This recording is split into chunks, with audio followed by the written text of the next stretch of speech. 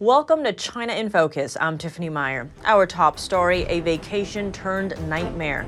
About 1,000 tourists now trapped in a holiday village in China after avalanches severed road access for days. Look, the cars are buried in snow. Oh my God, an avalanche. Summoned ambassadors plunging investments in a veiled threat from Chinese leader Xi Jinping, a roundup of the chaos surrounding Taiwan's presidential election.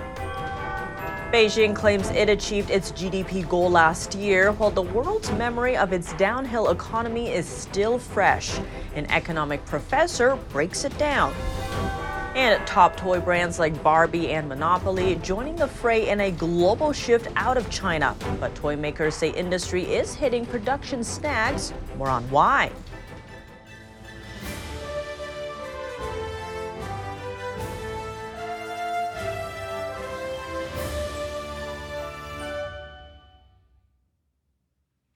About 1,000 people are now trapped in a holiday village in China's western Xinjiang.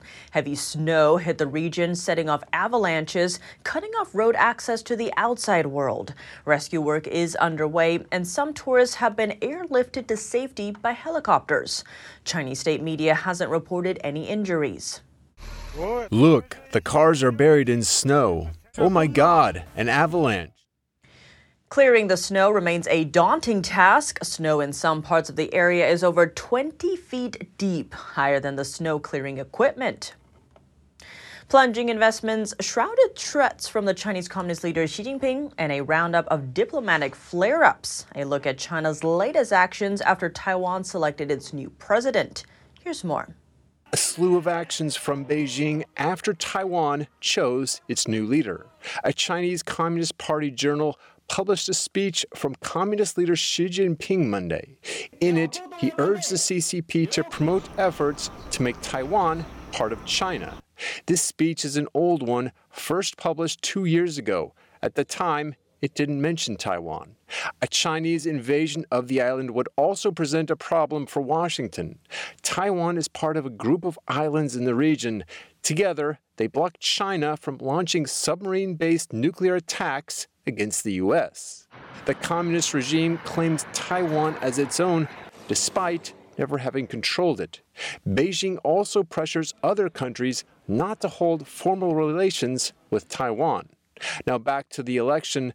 The Philippines and Singapore congratulated Taiwan's new president. Soon after, China summoned the Philippines ambassador and lodged a diplomatic complaint against Singapore.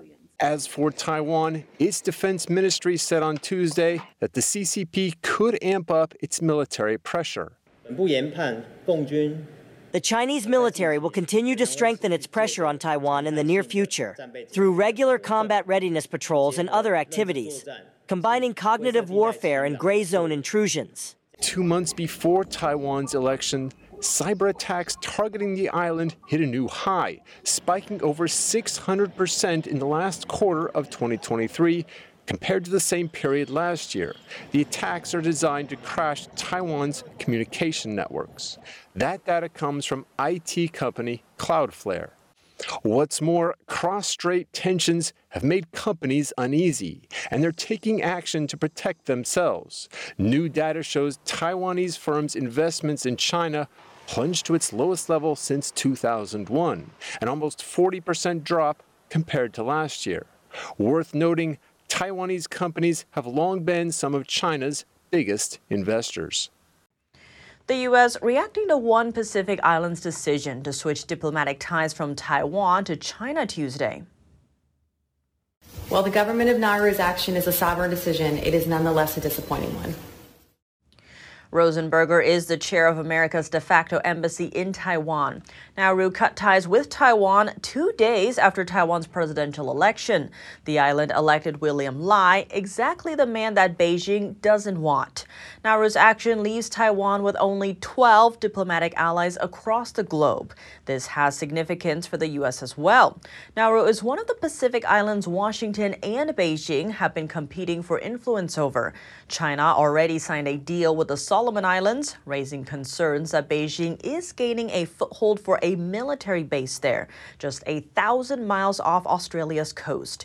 It could also allow Beijing's presence to inch closer to the United States.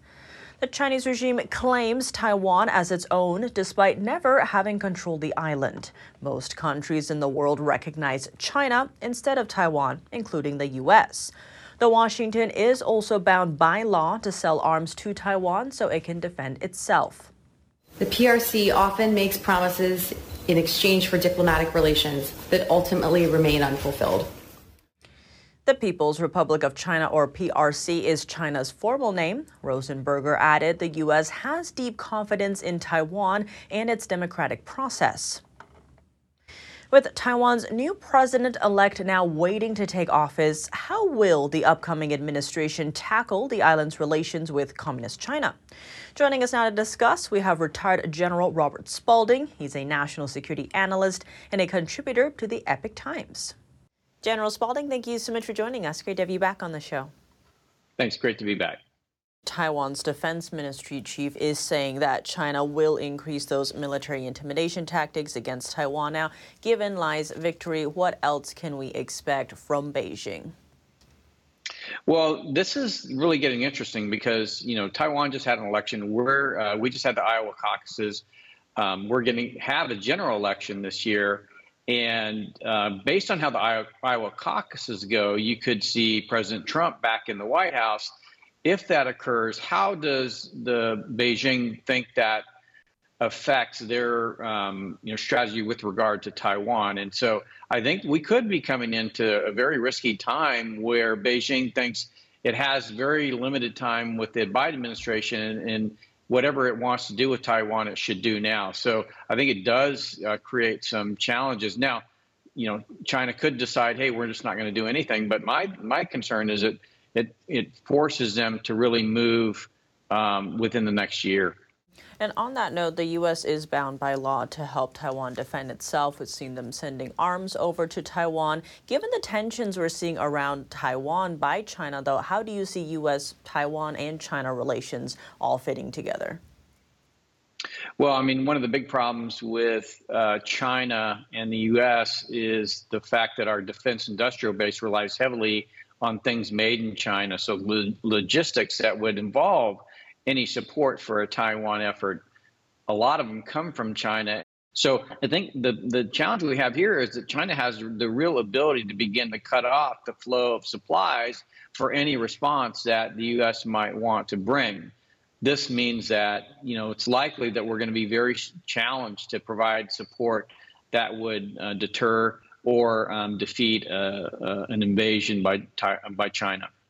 And now in terms of geopolitics, just 2 days after Lai's victory there, the Pacific island Nauru cut ties with Taiwan, switching over to Beijing. That leaves Taiwan with 12 diplomatic allies in the world. How do you read this latest move?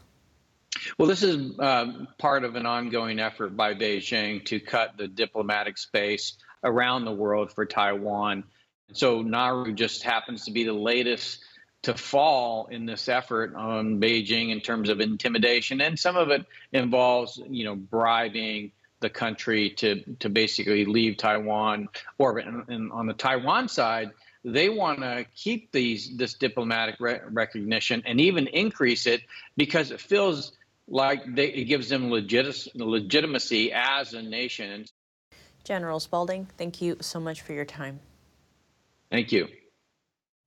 The World Economic Forum just kicked off. Senior U.S. and Chinese officials gathered in Switzerland Tuesday, 3 days after Taiwan elected its new president. Let's take a look at what's up for discussion. During the World Economic Forum, Chinese Premier Li Qiang claimed China's GDP growth rate last year hit 5.2%. Last year, the world saw China's economy make a rapid descent. An economic expert gives his take on what Li said. And we know that the Chinese government is fabricating, their business economic statistics, right? And they have been doing that for decades. How can anyone believe in the numbers if they don't even allow a market research agency to conduct independent research to find out the truth about the Chinese economy. Nobody can trust them. He also points to China's indexes, questioning how economic growth could exceed 5% as those measures drop. The Chinese economy means import-export is going down. And infrastructure-wise, we know the real estate bubble is bursting. They're experiencing great loss. They're laying off government workers and reducing their bonus, even asking them to return the bonus they received in previous years. We know the factories are relocating, they're moving out of China to other countries, like ASEAN countries, Vietnam, and India and others. Now the Chinese people, young people, they are rushing, in mass to Vietnam to find jobs. How can you have 5% GDP? That's simply impossible. On top of that, China stopped reporting its youth unemployment rate last year. Xie estimates the real figure could now top 40%. So think about this for a second, right? In this country, in the United States, we have unemployment rate in the 3% range, and we have economic growth very slow, almost zero, to about 1.5%. And how can you imagine a 48% youth unemployment in China and with a GDP of 5% growth? That's just simply impossible. China is desperate to attract more foreign investments to offset the problem. The question is, will the world regain trust in China's market? We have seen the party, Xi Jinping and his leadership, the team, they're surprising on foreign businesses, private sector.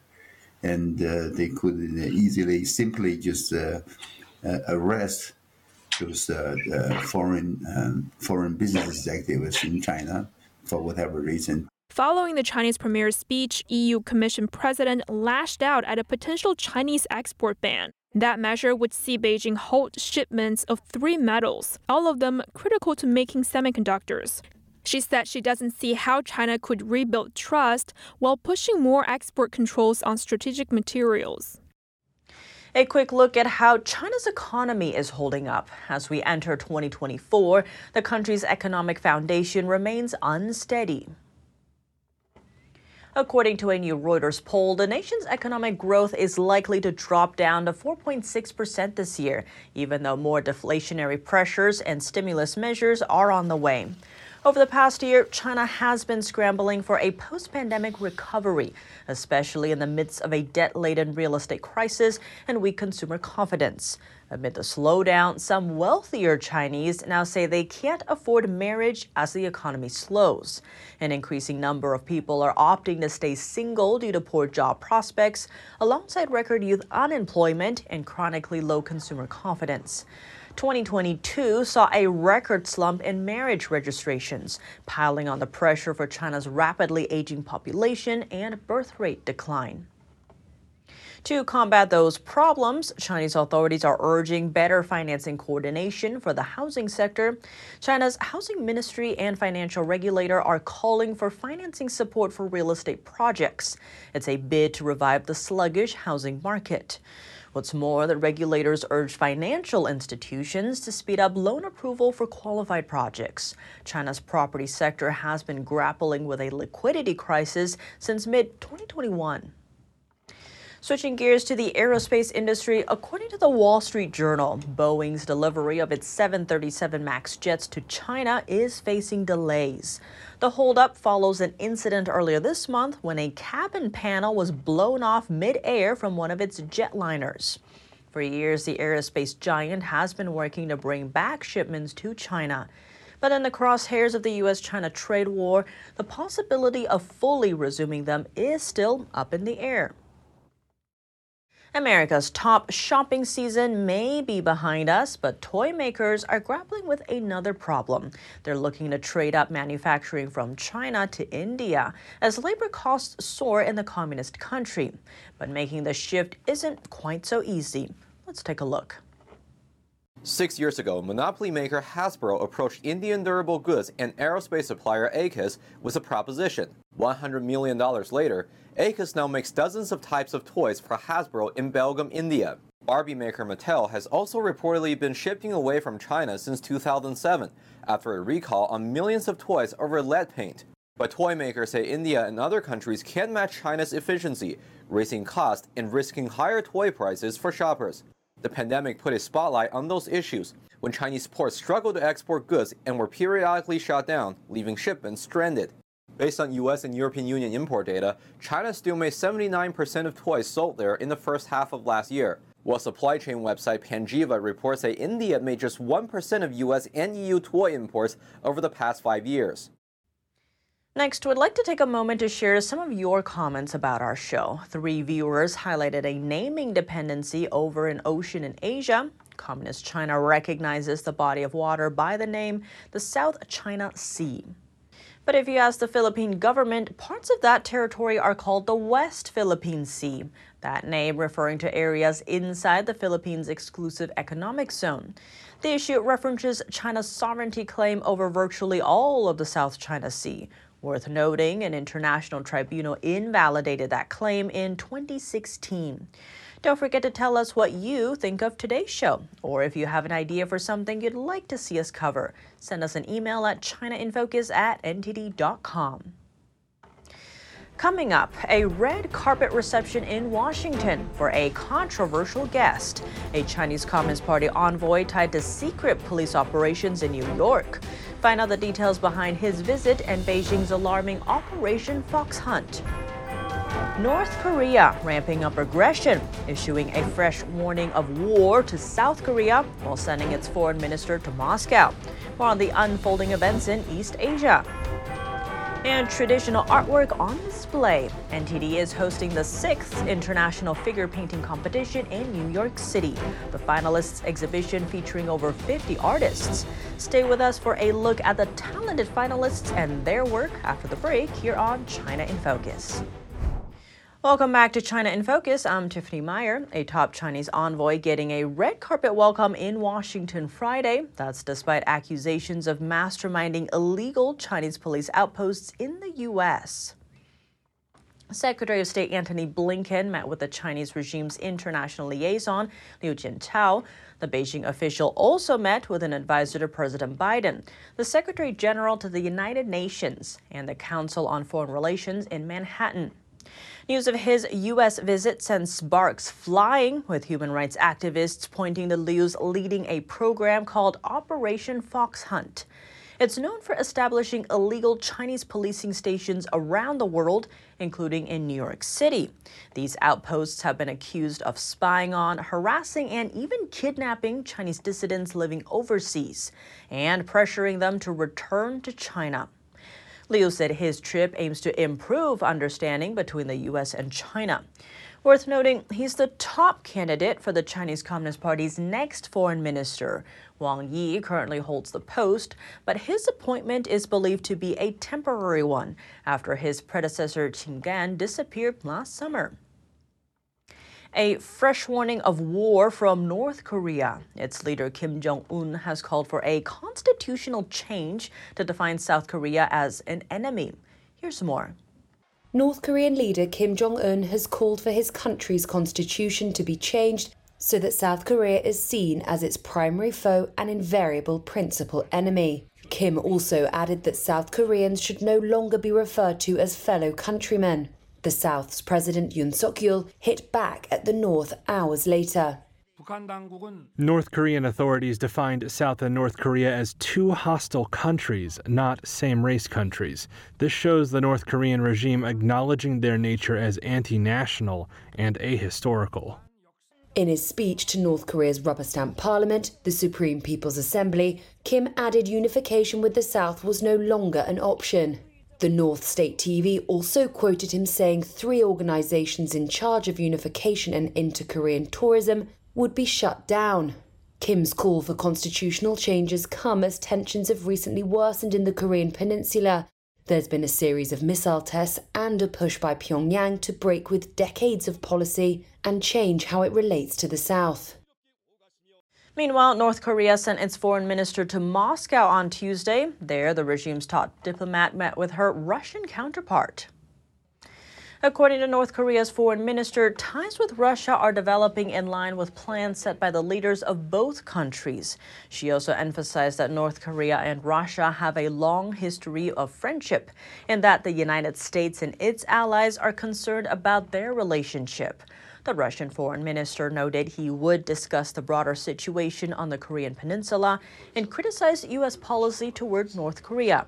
The Kremlin said Russian President Vladimir Putin would meet both ministers later on Tuesday to discuss the result of their talks. Traditional realism showcased at the 6th Traditional Figure Painting Competition hosted by NTD. This year's exhibition features over 60 paintings from more than 50 artists around the world. The event opened yesterday in New York City. Let's take a look. After more than a year of preparation, the 6th International Figure Painting Competition hosted by NTD brought together over 100 artists from 4 continents. After careful selection from the judges, more than 60 pieces from over 50 artists were chosen for the finalist exhibition. The art is currently being exhibited at the Salmagundi Club in New York City. The motivation behind this oil painting is seeing the citizens of Hong Kong willing to make a choice between good and evil for the sake of Hong Kong's freedom and their own will. Zhang Kunlun is one of the judges and also a renowned sculptor. He says the competition has an important mission. This competition showcases the traditions of divine culture, and that's what we want to do, to express truth, goodness, beauty, purity, and brightness. Richard Yin is the deputy director of the NTD competition series. Through our joint efforts, we can help elevate humanity's realism art to its peak. As one of the top realism oil painting competitions in the world, the competition promotes the traditions of pure and beautiful oil paintings and has received high praise from artists worldwide. I think for every artist an honor to be part of this event because, you see the quality of the paintings and also the meaning. Everybody took so much effort and worked on themselves so hard, I think. If you want to reach this level, you have to put a lot of effort and dedication into your work. The award ceremony will take place on January 18th and will be free for the public. The paintings will be on display until January 19th. That's all for today's China in Focus. I'm Tiffany Meyer. If you have any feedback on the show or have something you'd like to see us cover, send us an email at chinainfocusntd.com. We'd love to hear from you. Thanks for watching. See you tomorrow.